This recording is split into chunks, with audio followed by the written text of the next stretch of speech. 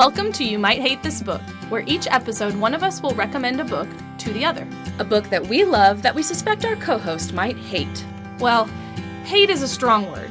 How about falls outside of their traditional scope of interest? Fine, that's fair. A book they would never have chosen to read otherwise. We'll read the assigned book, then come back together to discuss. Did you love it? Or did you hate it? So you agree we might hate it? Yeah, you might hate it. I'm Stephanie. And I'm Hannah. And you might hate this book.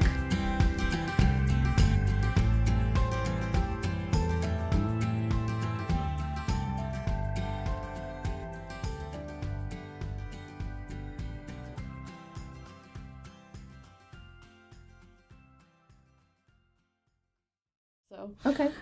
We are again recording. Oh, right. Welcome, friend.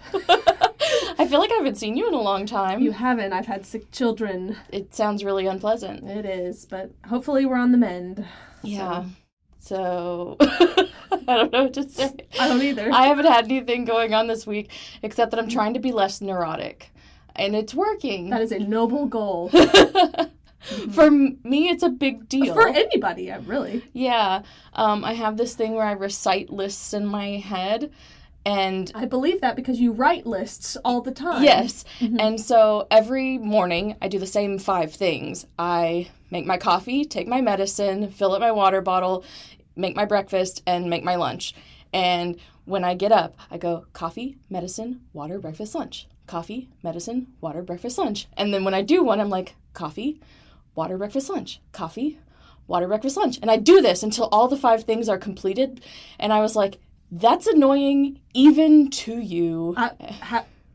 I'm speechless. Have you always done these things? I think so. Okay. Yeah. And I told myself, stop. Trust yourself to remember to do 5 simple things that you will immediately notice if you don't do. I mean, I don't think it's bad necessarily, but it's just anxiety. If it bothers you. It's just pure anxiety of like not trusting myself to remember. I'm not going to leave my house without coffee in the morning. I drink it on the way to work. I pick it up. Right. Like if it's not there, I'll go make it. Like, you know, there's some truth to that because literally, I mean, I have to have coffee to survive every morning as well, but I have left my house before without it. Yeah. Well, and that's how this started is I was like, I could forget my lunch. Like, and I have. But like, worst case scenario, you just go buy your lunch. And so I just started building up all this anxiety and like reciting these things. And sometimes I do it in the morning, like brush your teeth, put in eye drops, go to the bathroom. Well, I can't open my eyes without the eye drops, and I obviously know that I have to go to the bathroom.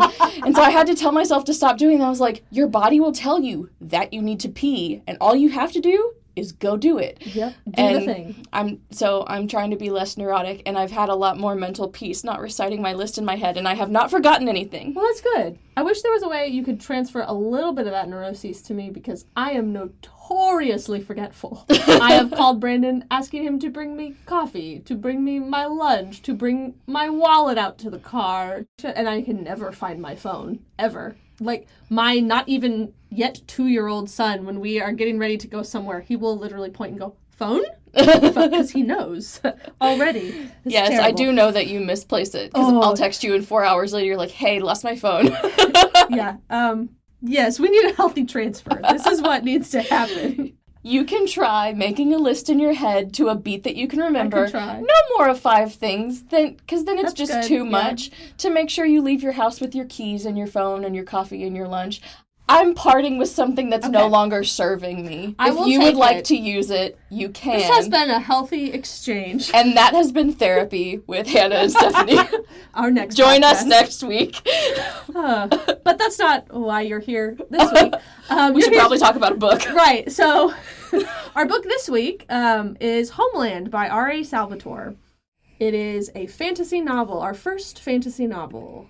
Homeland is the beginning of a sprawling series of books that if you are in this nerddom, you're going to know these names really quickly. If you're not, just stick with us for a little bit. I'll try to give you the bare minimum explanation. So this is the first in a long series of books in the Forgotten Realms, which is put out by Wizards of the Coast. These are the same people that give us Magic the Gathering. I didn't realize it was put out by... Yes, and Dungeons and Dragons. Okay. All of that is in this same world. So this book is the origin story of one of the most beloved characters in this realm, cycle, whatever you want to call it, Drizzt Do'Urden. He is a drow, also known as a dark elf, and it follows from his birth at the beginning of the book, which he was not supposed to live. He was the third son, which is traditionally is sacrificed to the Spider Queen Lolth in drow society. Fortunately for him, his the second oldest brother in his family killed the oldest brother right when he was born, so he got to live. Yay! So talk about an origin story.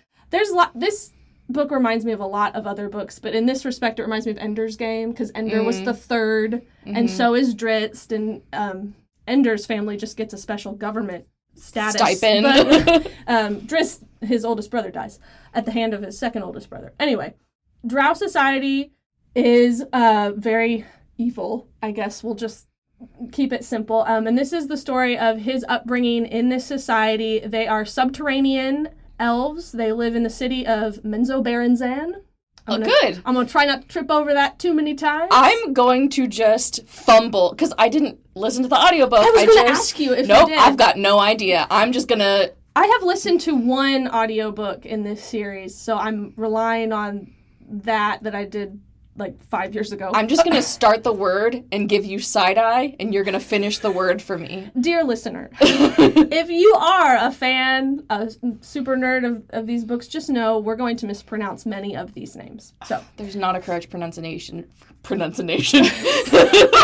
There's also not a correct pronunciation. We're off to a rousing start. Anyway, so this book not only sets up the origin of this character, Drizzt, but also the society of drow that he is brought up in, and the way that their society works. But his particular story, he's pretty innately good, I think is fair to say. He has a moral compass and is slowly corrupted by the society in which he lives. And this is the story of his reckoning with that, his loss of innocence, and his rebellion against both his family and his society, which leaves him outcast. And this, I will say, is the first in a trilogy. We'll talk about the publication history later, but this book kind of ends on a cliffhanger, and it continues in the next two books that are a continuation of his origin story. So I had to really look back. It's been a hot minute. And be like, what is in this actual volume? Yes, because I was conflating what was in this book with the two that follow it, and then subsequent books, and so I had to really hone in on this one novel to prepare for this podcast. We'll introduce you to some other characters' names as we go. I guess one important one would be his father, Zaknafine, who he doesn't know is his father until later. He's the weapons master of his house. The structure of society in drow culture is very interesting. It's a matriarchy. I'm going to predict, Stephanie, that you're going to give this 2 pancakes. Do you want to say why, or is that the end of your sentence? I feel like this will be similar to my experience with romance for you when you assigned me spoiler alert, that you're like, yeah, this is okay for its genre, not my genre. Exact opposite. Oh! I'm giving it 1.5 pancakes. Okay. The genre's fine. The writing is atrocious. Oh, okay. I cannot abide the writing in this book. The fact that it's fantasy has nothing to do with its rating. Okay. It is the craft. What you learned about yourself last time, I think I learned about myself this time. Craft matters more. Than you thought it did originally, or? I mean, you said, is it the writing or the... Is it the craft or the content? The craft or the content. You said content must matter more. I think craft must to me, because the content to me was fine. Okay. But the craft was so bad that I wanted to burn it. Oh, okay. Well, it's been a long time since I've read these books. I know there's a lot of battle sequencing that I just would kind of gloss over because that's not really my thing. But people who like reading that told me he's good at writing battles. I don't care about reading battles, so... Those were the only parts of the book that I thought were well done. Oh, interesting. Okay, well then why don't you just start from there, I guess. Okay. What do you want to say about this book? I'm interested. Well, first I want to say that you should go to our Instagram account and look at the cover of this book. My daughter Take a look at the cover of the book. And let me clarify, because my husband will be upset if I don't. It's the Todd Lockwood cover. They re-released these covers, and he has very strong opinions about which cover art you should buy. My 3.5-year-old daughter thought that the man on the cover was Jesus Christ. Yes. Our Lord and Savior. Our Lord and Savior Jesus Christ and his lion. And I personally, as her mother, do not know where she got either of those ideas because I have never talked to her about Jesus Christ or his lion.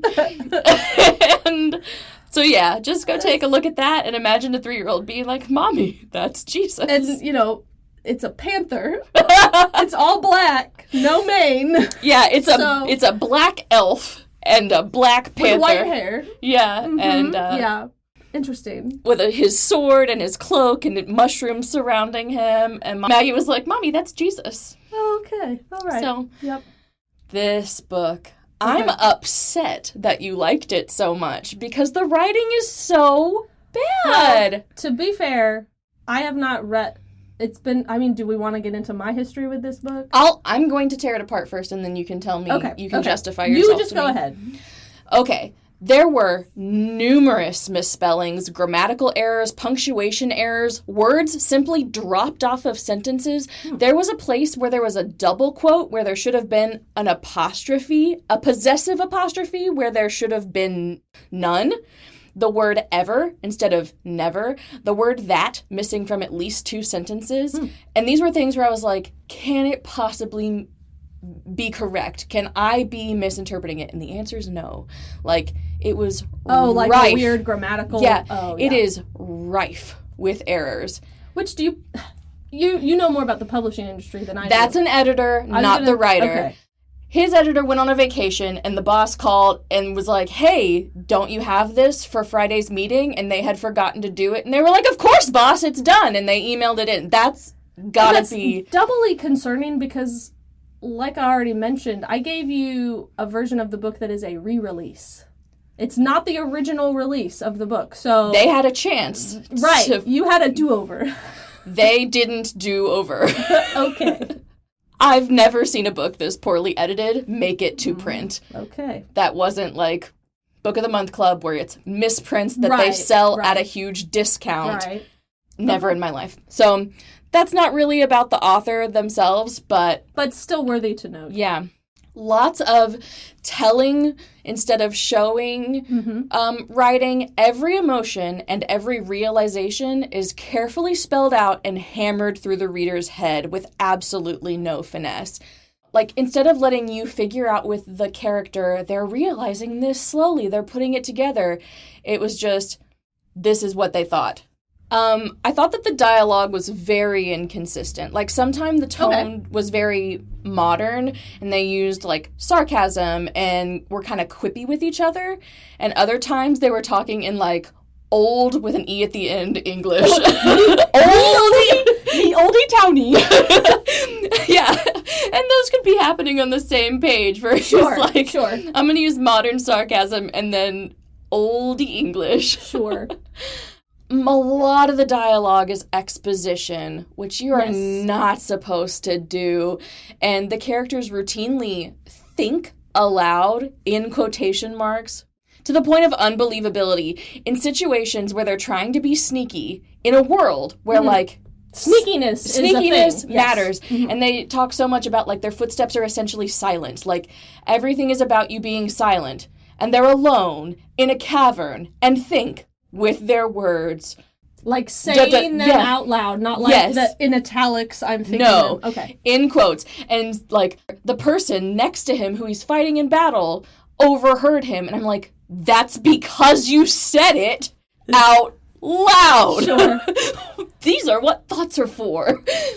And then the rest of the dialogue that wasn't exposition was telenovela style, dramatic. I can see, which this is... Is this your first foray into high fantasy? I mean, Stormlight is high fantasy. Anything written by Brandon Sanderson is high fantasy. Stormlight is like so much its own thing and better than everything else. I've read Lord of the Rings. That's high fantasy. Yes, it is. I don't know that I've read much other fantasy other than Lord of the Rings and things by Brandon Sanderson. Well, and those are both kind of, I feel like, outliers. Yeah. I mean, Tolkien is Tolkien. He's a classic. Yeah, and Brandon Sanderson is Brandon Sanderson. Right. He's the modern classic.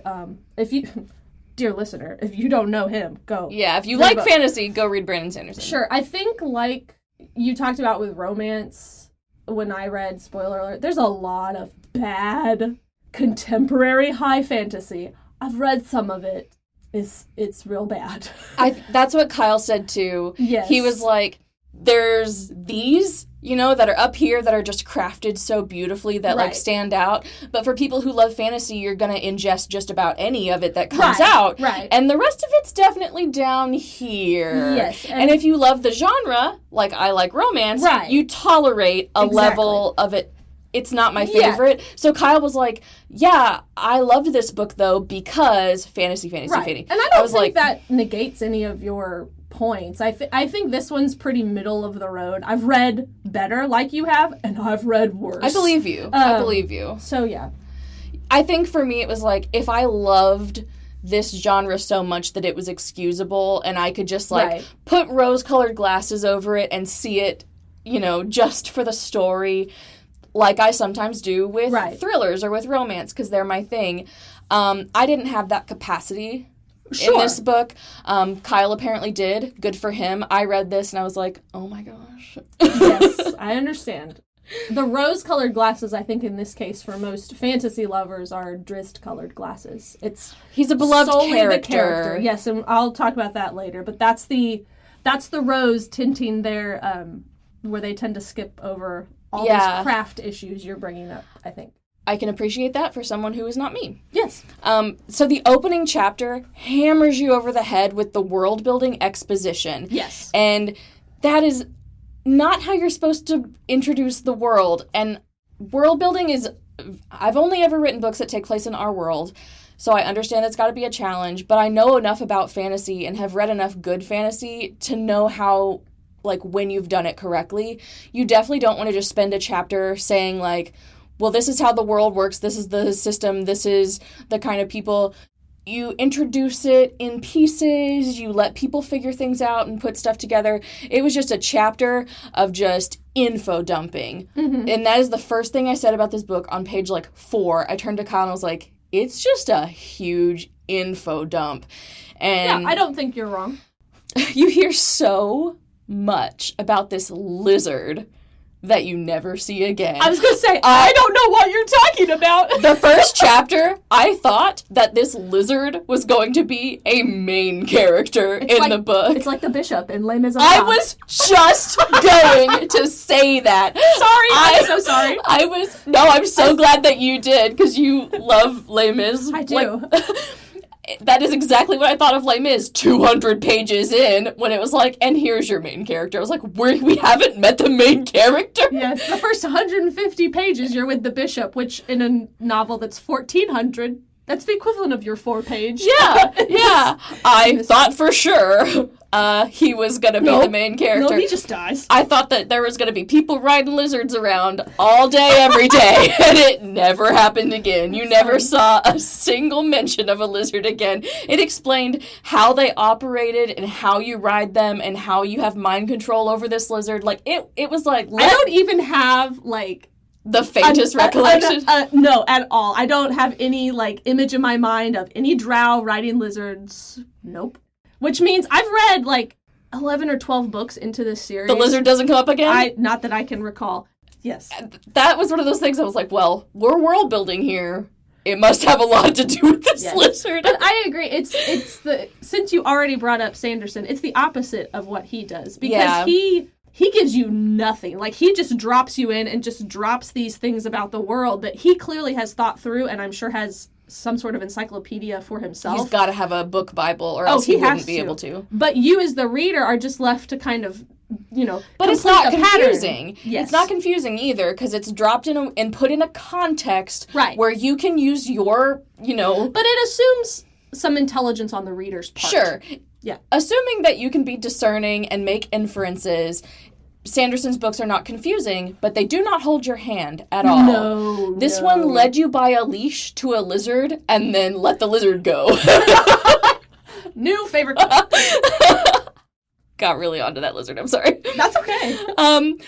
The evil. Talking about how evil it was. In one paragraph, there's the unholy circle, the wicked deity, the drow-faced spider, the offensive spell. Every piece of furniture is shaped like a spider. Yes. It's like, they are evil. They thought evilly with their evil thoughts and their evil eyes and their evil smile. Like,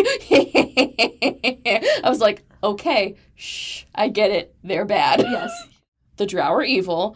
Women are in charge, and men don't matter. Over and over and over again. Women are in charge. Mm-hmm. I'm a man, and I don't matter. Right. Every couple of pages, oh yeah, I just remembered. I'm a man, and so my thoughts don't matter. And I'm going to choose not to look too closely at the fact that an evil society is a matriarchy of black people. Oh, I'm going to address that later. I'm just not going to dive into that.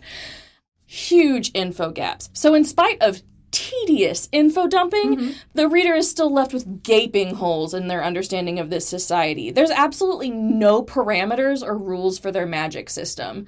Like, I still don't understand how their magic system works, mm-hmm. because stuff would just come out of nowhere. Like, even Harry Potter, which has one of the most simplistic magic systems, sure. There are, like, 5 spells, Expelliarmus and Avada Kedavra. You can disarm somebody or kill them. There's not a whole lot there, but it's clear. And when something works, like Harry lives, why? Because of his mother's love, because of this magic, like, things are explained. There's no explanation for this, and fantasy literature has to have boundary on its magic system. You can't just be like, there are no rules and everything goes. Has to have some rails to ride on. You have to have things that work and things that don't work, and there has to be a system in place, or you haven't built a world, you're just saying words. Yes. That, for this particular book, that didn't bother me as much, only because, so there's like 3 schools that drow mm-hmm. go through, and we're following Drist, obviously, and he goes through the one that is for fighting and combat and physical training. There is another school of magic, and there's then the, like, religion priestess school, which is also magical, and he doesn't spend more than 6 months in either of those. So I always kind of chalked it up to that. Like, I hate to keep comparing him to Sanderson, because he's obviously not a Sanderson. Well, we're talking about fantasy, so. But, like, Kaladin isn't a magical being either, but, like, I understand the confines of the world in which he lives. Right. But he's also not the only character you're following. Yeah. So that, I don't know. I just wish there had been some fences put in place. Sure. Yes, because I think the only fence you get... He's not a magical student, but, like, there are no fences. Well, I think the only fence you get is that drow have, like, innate magic, like their ability to levitate. Yeah, but that's just, like, innate magic. Yeah. Can I teleport? I'm not saying that's a good rail. I'm saying that's kind of like... That's the only way. If the purpose of this book was not to flesh that out, it's like you just throw a bone, like, and they have some innate magic, here you go. Well, and I am 99% sure that this character was a drow, but at one point, a renowned wizard is flipping through a spell book in the middle of a battle that they had anticipated going into. So they, like, march off to war. And at other parts in this book, people have, quote-unquote, prepared spells. Which is a D&D term. Yeah. So you're marching off to war, where you intend to fight something. Mm-hmm. You're expecting to find a big baddie, and you think to yourself, I'll prepare by bringing my textbook from wizard school and flip through its pages while an earth elemental attacks me. Well, you know, this is the difference between a wizard and a sorcerer in D&D. So, if you want to get into that... That was dumb. I was like, if you die in this battle, you deserve that. Yeah. Like, you brought that one on yourself. I'm so sorry. Yeah, I feel like we need to, like, stop here to acknowledge that you've played D&D before. I have played D&D before. Tell us how you found it. Did you enjoy it? I don't know how to answer the question about. I was dragged along to it. I think that they needed another person, or my husband was going to play, and all of my friends were going to play, and I was like, don't leave me at home. Right. And so I your husband helped me build a character, and I was like, I don't know this. I don't know this. And we quickly killed off that character and gave me a different character because I could not play that character. Yes. Because I didn't understand what I was picking. No, and it didn't align with your personality. Yeah, just for the record, the personality of this original character was kind. No, it was a paladin. It's okay. Yeah. An elf paladin named Arya, who, R.I.P. I rapier you in the hole. No! Was that what I said? I think you killed a drake. A dragon. Or a dragon, yeah. Somebody blasted a hole in its side and then you stuck your sword. And I said, I want to rapier it in its wound hole. Yes, that lives on. I'm so sorry. No, it's fine. Later I became a tiefling, Mm-hmm. who steals stuff, which is something I'm quite good at. I used to steal. It's okay. Don't feel bad about your rapiering in the wound. You know, later that same campaign, Brandon got me bit by a dragon, and I'm never gonna let him forget it. It's fine. But I tried to be game. I really did. Like, yes. Everyone else was having a good time, and I tried. I was like, make this fun. And I was just like, guys. It's not for everyone. And that's why I wasn't sure. I didn't expect you to like this book. I have played one D&D campaign where I had fun for that one night. When we had our feminist D&D campaign, I was having more fun. Part of the reason why I didn't like our other campaigns is because I didn't like that environment and it gave me anxiety. So I felt more comfortable being around people who were equally as clueless. And so I don't think you're the only one. I've had other friends I've talked to that if they're beginners, they want to play with just beginners. I wanted to play with beginners who weren't going to be like... Because it's also hard. I mean, it's not even intentional. I don't always think if you've been playing this for a while and you know the game mechanics, you're just going to rattle off these things. Yeah, so you sit there for 3.5 hours and you haven't done anything because someone's always faster on the uptake, which is the point of the game. Like, try not to die. So they're fast on the uptake, but that means that I have been sitting here for 3.5 hours playing Sudoku on my phone because... Or if you were me falling asleep at the table. Yeah. Our DM threatened to give my character narcolepsy. I realized too late that this book is the beginning of a trilogy, but is not necessarily the beginning of this series, right? Or is this the first book in... It's convoluted.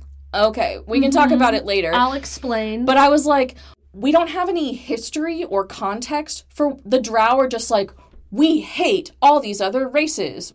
There's no reason for that they give you, and Dritz even asks, he's like, hey, why are we so mean? And why do bad things? No one answers him. What's the deal with them hating all the other races? Why did they seem to have no motivation whatsoever for being the way they are, which also really bothered me. If you're gonna hammer into my head that they're evil, give me their villain origin story. Why they so bad? Oh, like, this is okay. Are they angry about something? Did something happen? I have an answer. Okay, well, I didn't get one in the book, so I'm glad that you can tell me, but since no evil actions seemed to have any motivation, it was just like, we are evil. And Dritz is good. He's innately good. He is born into this race. His father, who is also innately good. And there's no explanation for how, with neither nature nor nurture, they just become the exact opposite of their society and just are innately good. I don't understand how a society that evil could ever function and last, because there are no rules. Like, people, there are some rules. That's true. They did give... If you try to attack another family and you fail, you go and get punished. Yeah, but if you try to attack another family and you succeed, everyone will pretend they didn't see it and just go, what family? Yes, exactly. I don't know her. Exactly. And you just get over it. The first battle, the second brother kills the first brother because he wants to be the first son. Yes. So this is a society where you can just kill folks, and later it's talking... If you can get away with it. If you can get away with it. Yep.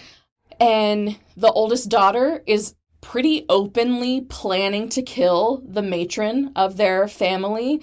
And it's even said, like, well, this should be expected. Like, what else am I supposed to do? Just not ever kill her and be the matron. That is the norm. I mean, even, like, when Drizzt is in training school for combat and he, like, befriends the one dude. Yeah, and that guy betrays him in their big grand battle at the end of the year. That's, like, their final. How would a society like this not have nuked each other into oblivion? You're forgetting about one key player in their society.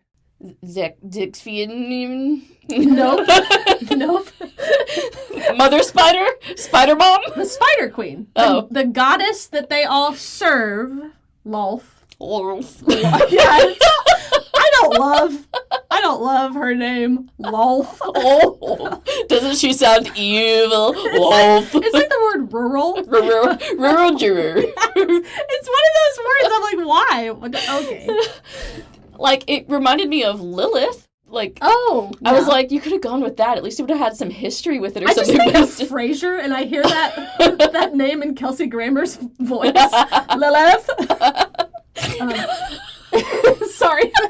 Now Kelsey Grammer's in Menzo Berenson with me. Okay. Menzo Berenson. Anyway. Drizzt is born, and dark elves live for, like, centuries and centuries. Right, so we jump decades at a time, and it's like, whatever. Because he's in school for, like, 20 years. Yeah, and it's like, whatever, that's an afternoon. Mm-hmm. So he's born, and then he's pretty much 16, and he's training. Then at 21... I don't remember, sure. At an age older than that, is going to go off to the academy.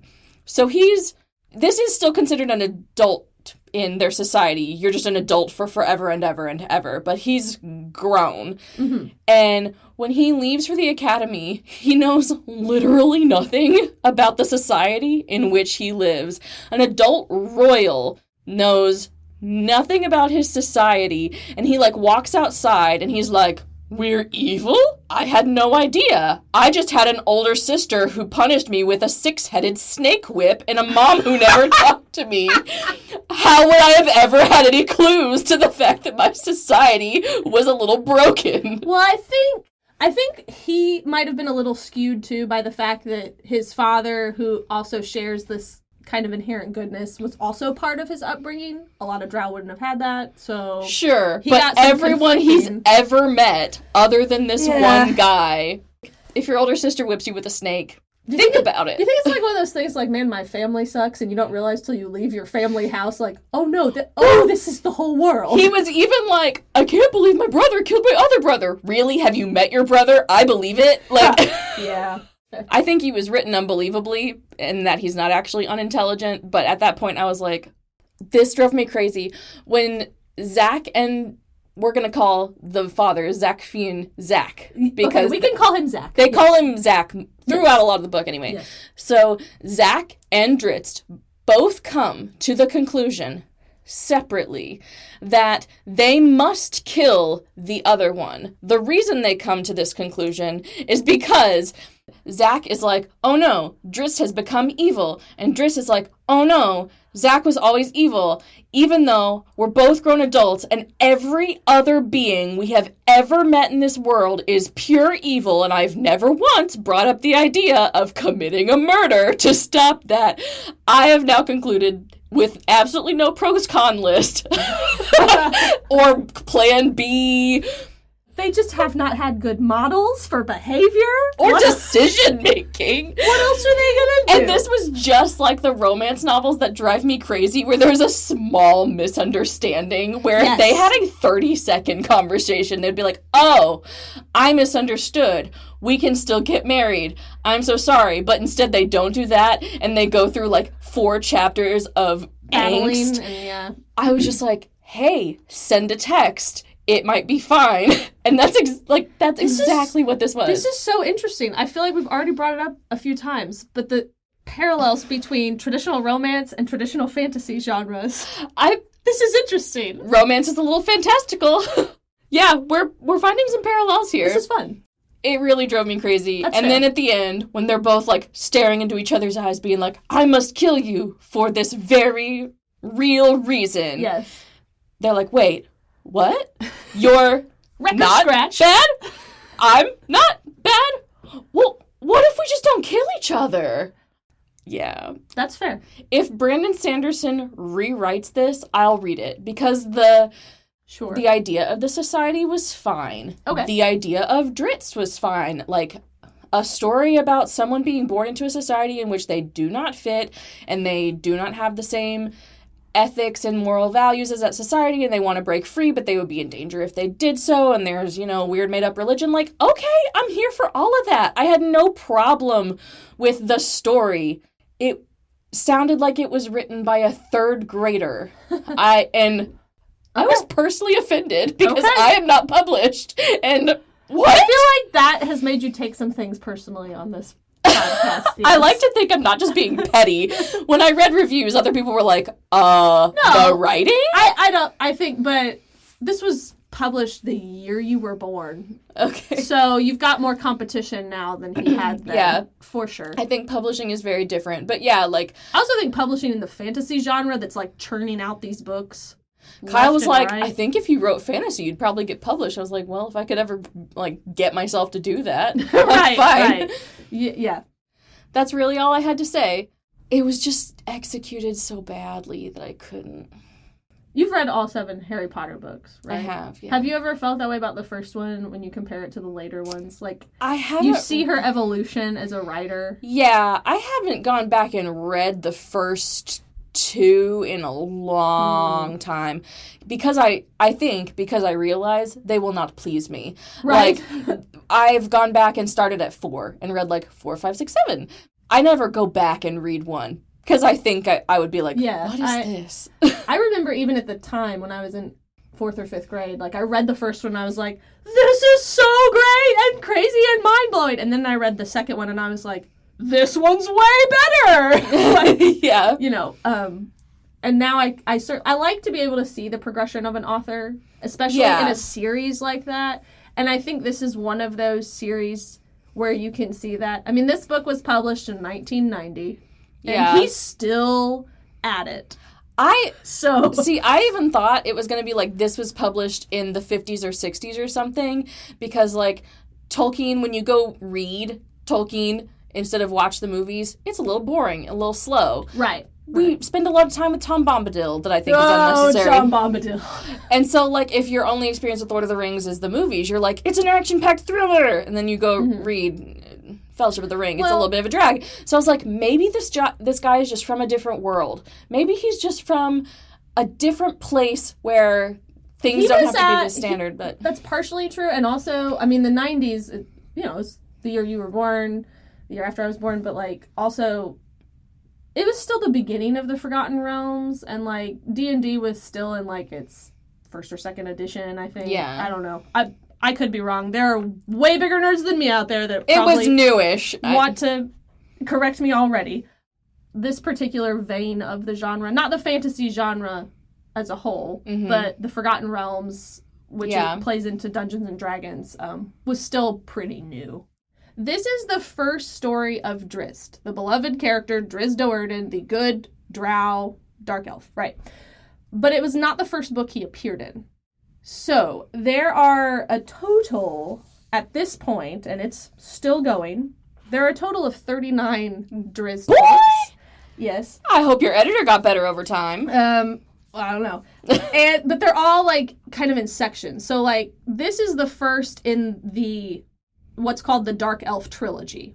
So those first 3 books, that trilogy of where he came from. But again, those were not the first 3 written about him. The very first one that he appeared in was the 4th book, chronologically in the world. Mm-hmm.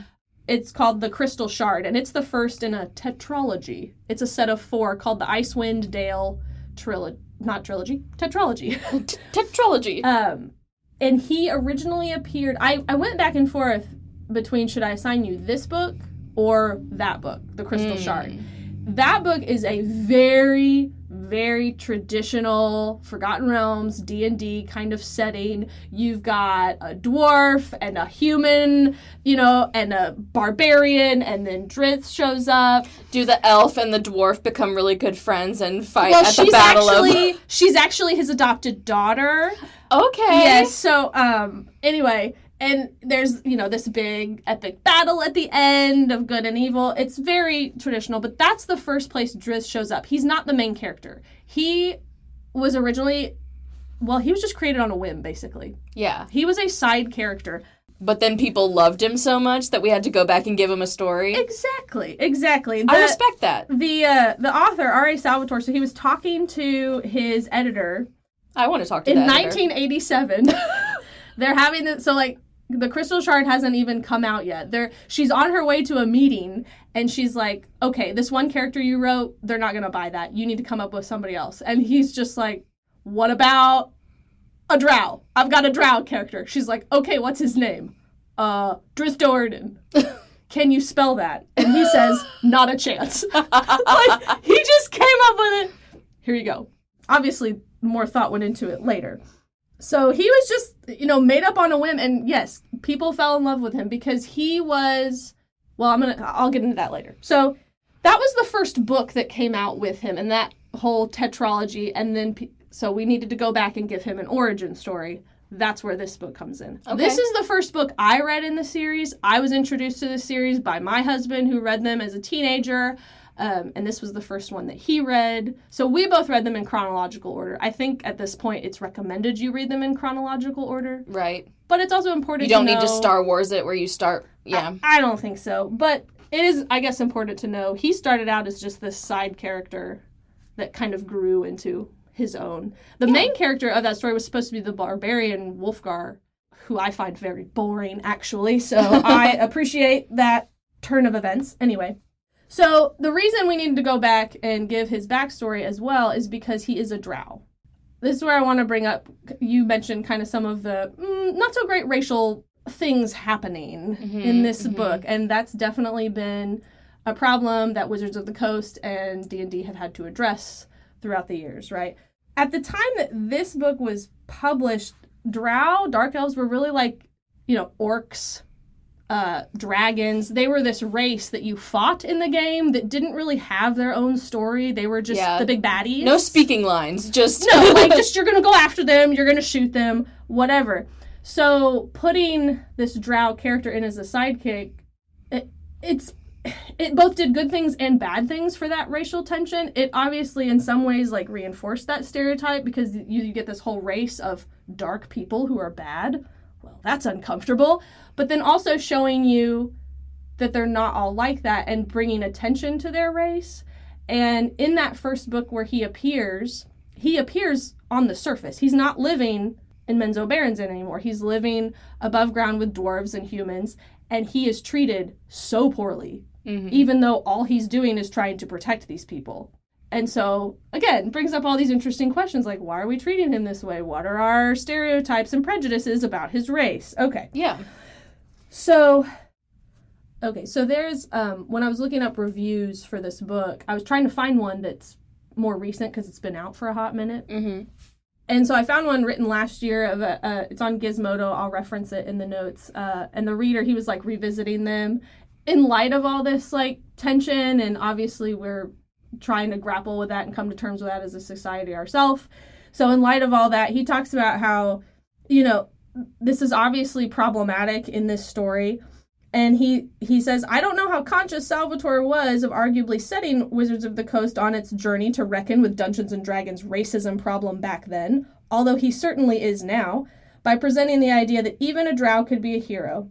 But it was a path he trod more solidly in Homeland. So when he decided to dive into this world and to give them a speaking part, like you said, instead of just treating them like another monster in the world, he kind of forced them to look at those prejudices that exist in fantasy tropes and consider, okay, what are we going to do about them? Well, I don't feel like this book helped that, though, because there's two outliers, and the rest of the entire society, that's giving me very, Django 1 in 10,000, whatever it is, I don't know what you're talking about. There's a good 1 in 10,000 of black people, okay. You're a special one. That's not better. No, it's not. And this whole society that is inexplicably evil. I agree. But it set them on the path. This is not just a race of monsters. We're going to actually treat them as, I feel weird saying humans because this is fantasy and we have lots of different literal races. But, living breathing, thinking beings. But yeah, still those problems with, okay, well, we have the one, but what about the rest of them? This book just started him on that path. Still needed to trod that path. And so there's actually been, like I said, he's still publishing books to try and correct this path. Salvatore himself has spoken about this, and I really appreciated some of his quotes as well. This is in an article from Polygon. He started another little trilogy, in the series, the Starlight Enclave. I have not read this. These came out in the summer of 2021. But it was in part to deal with some of this. And what he does in those books, from my understanding, is he basically expands the world of the Drow and kind of focuses on their diaspora. That the ones that live in Menzoberranzan are not the only ones. That there are also, those are called Uda Drow, who decided to follow Lolth. And when you talked about their motivation, that's what drove them to this, is they aligned themselves with this evil goddess. But then there's also Avon Drow, which live in the frozen tundra and said, nope, we want nothing to do with this Spider Queen. And then there's also, I can't remember their name, but there's a Jungle Drow version that are more like earthy, right? Yeah. And so he's written further books that have expanded this race. And he says, I did it because it's the right thing to do. It's an update that was greatly needed for things that I didn't even know were a problem when I first wrote the books. This is something I hope more young people can understand. You're seeing all this stuff and it's obvious to you. If you grew up in the 60s and 70s, it wouldn't have been obvious. And he goes on to say, I love it and I feel like I'm growing. So, he has fully recognized, yes, there are problems. In those earlier tropes. Well, and I don't think that he created those problems. I don't think that... How do you pronounce it? Salvatore. I always want to say Salvatore. Oh, maybe you do. I don't know. I'm just going with what I think. I don't think that the author is, a racist. I think that he was a product of a society where light things are good, dark things are bad. And well, especially in fantasy, when you have all these races. And so, but who was the first person around a table to be oh, what do we make the bad race be? Well, they should be dark.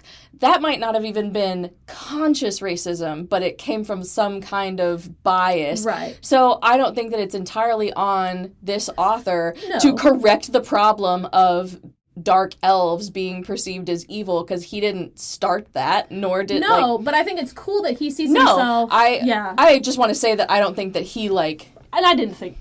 Yeah.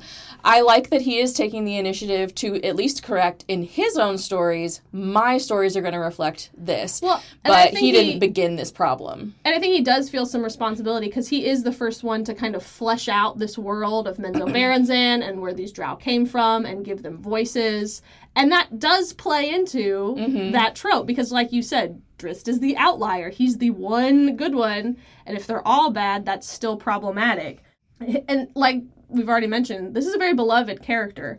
Salvatore says, I can't tell you how many letters I've gotten over the years from people who have said, thank you for Drizzt, I finally have someone who looks like me.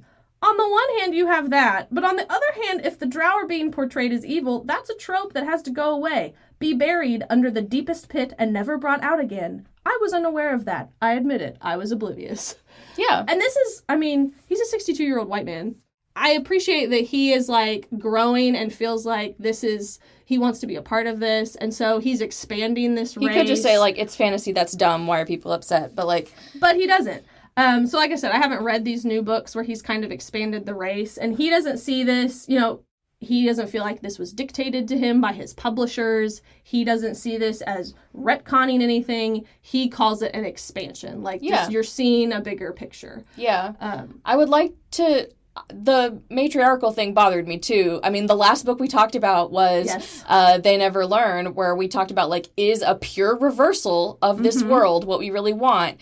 And it felt to me like it was really, women? You want to be in charge? You want to see what that would be like? And it's just constant moaning from the men, no one listens to us, and they just carry around their snake whips and are evil. Oh, sorry, lady, I didn't remember. I forgot you were in charge. I'm okay. And again, I think that's where I've got to call genre, too. You did with the Thrill, because it's you want to get rid of these problematic things, even in genre fiction, but then also, I think a lot of their motivation is they're following this goddess, and it's a female goddess, so then the females are in charge, the females are the priestesses, and this is, you know, in a world where you have those kinds of interactions with deities from other worlds and these different fantasy races. So I will say that, like, neither the matriarchy or the dark elf thing, like, really got me. I was like, it's fantasy. I'm not going to sit here and be butthurt about this. Sure. I just went, huh.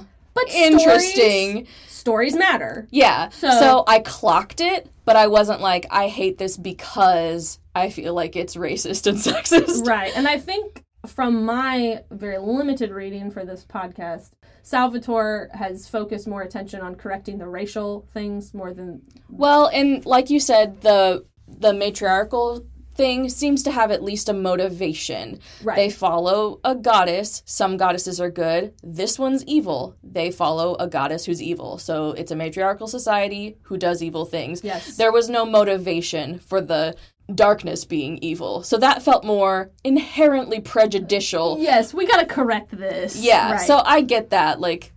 So yeah, that's, I guess, all I wanted to say about that. I didn't want it to go unsaid. Yeah. Because it is definitely a part of a bigger conversation, not just with this book, but fantasy in general.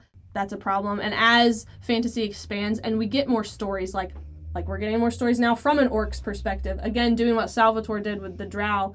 Hey, this isn't just this, you know, mindless, non-speaking monster. This is like a character with its own society. And that's one of the other things that this book gets a lot of credit for, is the world building that it does for the drow. And I know you found it very info dumping, craft-wise, but he is the first one to really flesh out what the world of the drow looks like. And he is very explicit about, like, how their society is structured, how you get ahead in their society, all the Machiavellian machinations going on. I like political stuff, so that in my books, not in real life. That was interesting to me when I read it. I think the intrigue there. I think I would be willing to give another chance to a book that he wrote later in his career. Sure. Where hopefully his editor, you know, saw some stuff and he'd become a better writer, because every book you write's going to, like, you're at least going to be more skilled as a writer. Is the story necessarily going to be better? But your writing definitely is. Did you find the world of the drow more compelling, or the character of Drizzt Do'Urden more compelling? I did like the character of Drizzt when he wasn't being written to be kind of a dummy. Naive, yeah. Because the world was so simplistic of, like, we're evil with no point, it felt a little tedious to me, the world. Sure. So I don't know that I want to spend that much more time in that world unless it's done better. Right. But I think I would be happy to follow Drizzt around, give him another chance. Sure. Those are the two, and the reason I ask is those are the two things that people love about this book, is the world building he does with the drow in Menzoberranzan, and then the character of Drizzt becomes very beloved. You see him, this first trilogy that Homeland is the beginning of, he's mainly in the Underdark, still trying to find his way out. Once you get into further books, he's living on the surface, he's living among other races, and you get to see those interactions and how he handles himself in those. And I really came to fall in love with his character. I can't say, because I can't remember how soon that happened and whether or not this first book did it for me.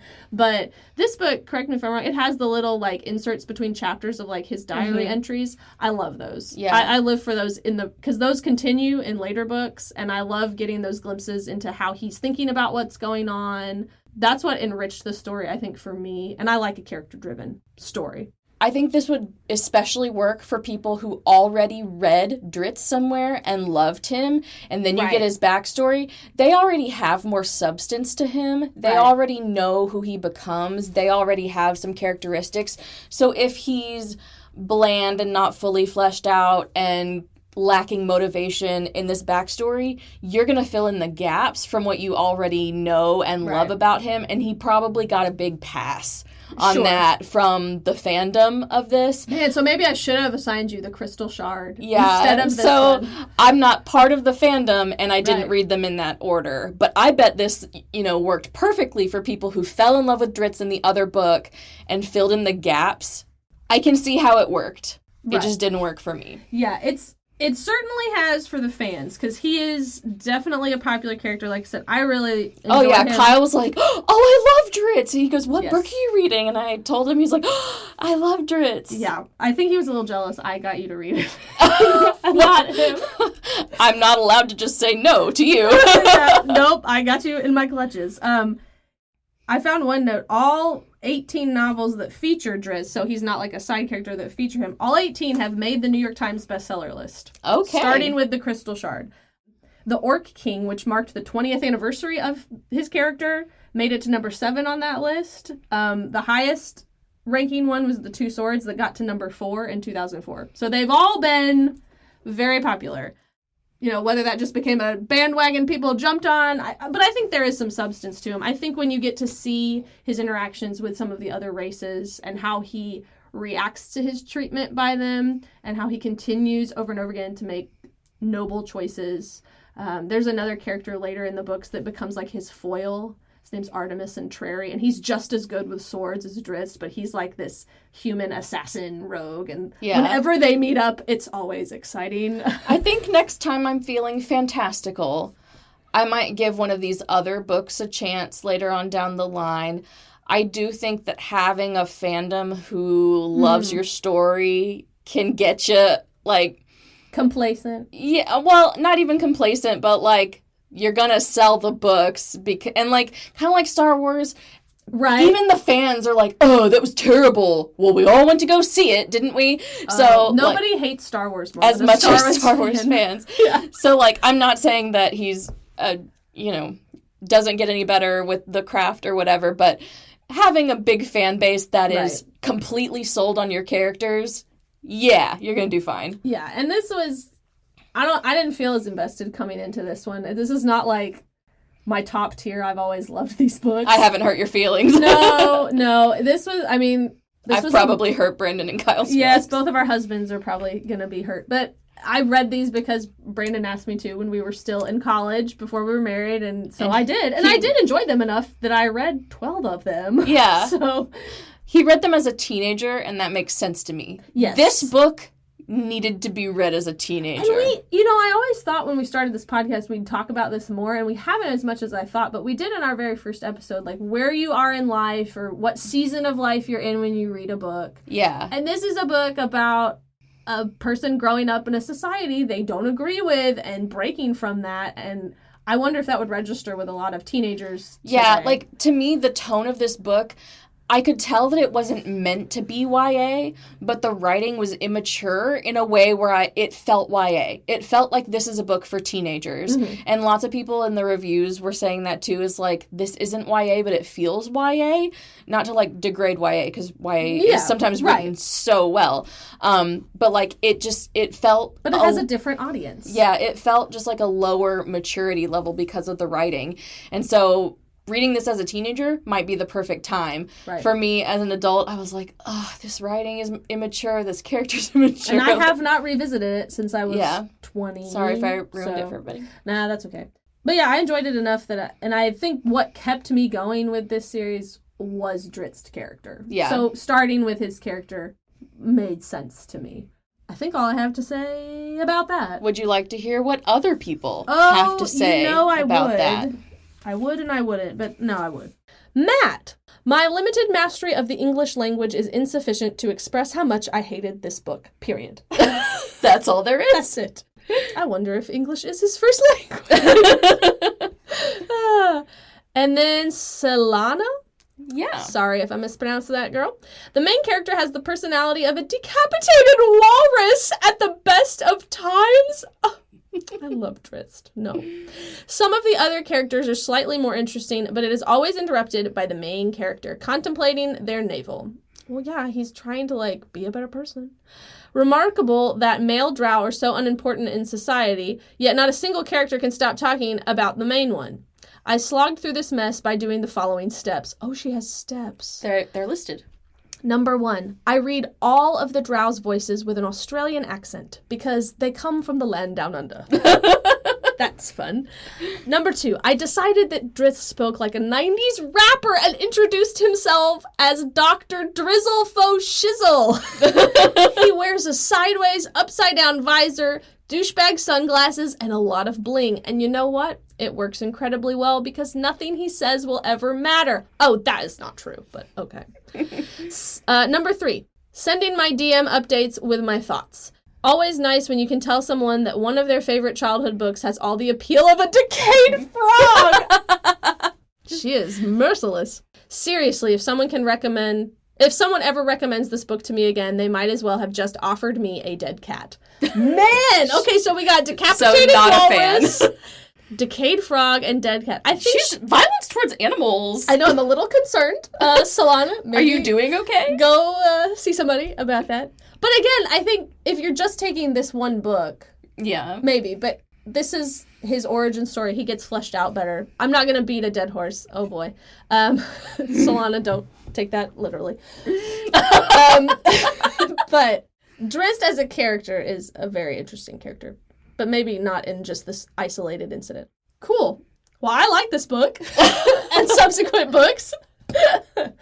My rating stays the same. Oh, that's fine. But I am willing to read another one. If my curiosity gets the best of me, I might go check out something later in the series. So, and I am, by nerddom standards, I'm very much probably a novice in this. I mean, I say I've read 12 books in this series, but there's almost 40, so, that's not even You're definitely half. just like a baby nerd. Yeah, so maybe ask one of our husbands which Kyle will be happy to tell me. Which other book you should read. Kyle would be happy to tell me at length. Because I've just gone through an order, He would not stop asking me what I thought of the book. I was like, I'm gonna talk to Hannah about it, and then you get to listen. But he was like, what are you thinking? Where are you? What's happening? What's Drizzt doing? But this is definitely a book where I love the character, and that's why I kept reading these books. Yeah. So I think I stopped reading, actually, because the next book I was at in the series just focused on Wolfgar, that other barbarian character. And you didn't like him. And I was like, I'm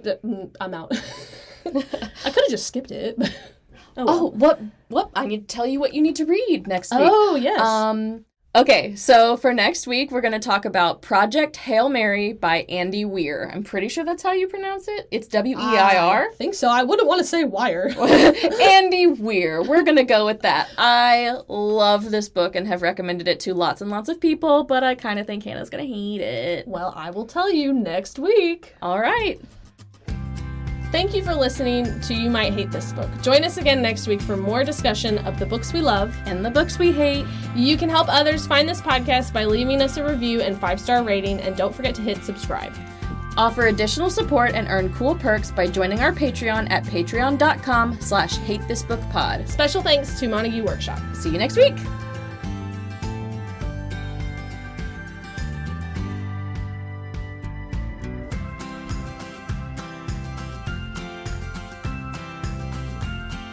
Okay. Couldn't handle his night. Okay, Andy Dwyer. Like, Did you not like Andy? I loved Andy, but he's not fighting a battle. Like, I don't know. No, he's just in a band. Burt Macklin, Dark Elf. I would like to see that crossover. Thank you. You're my dad? Yes.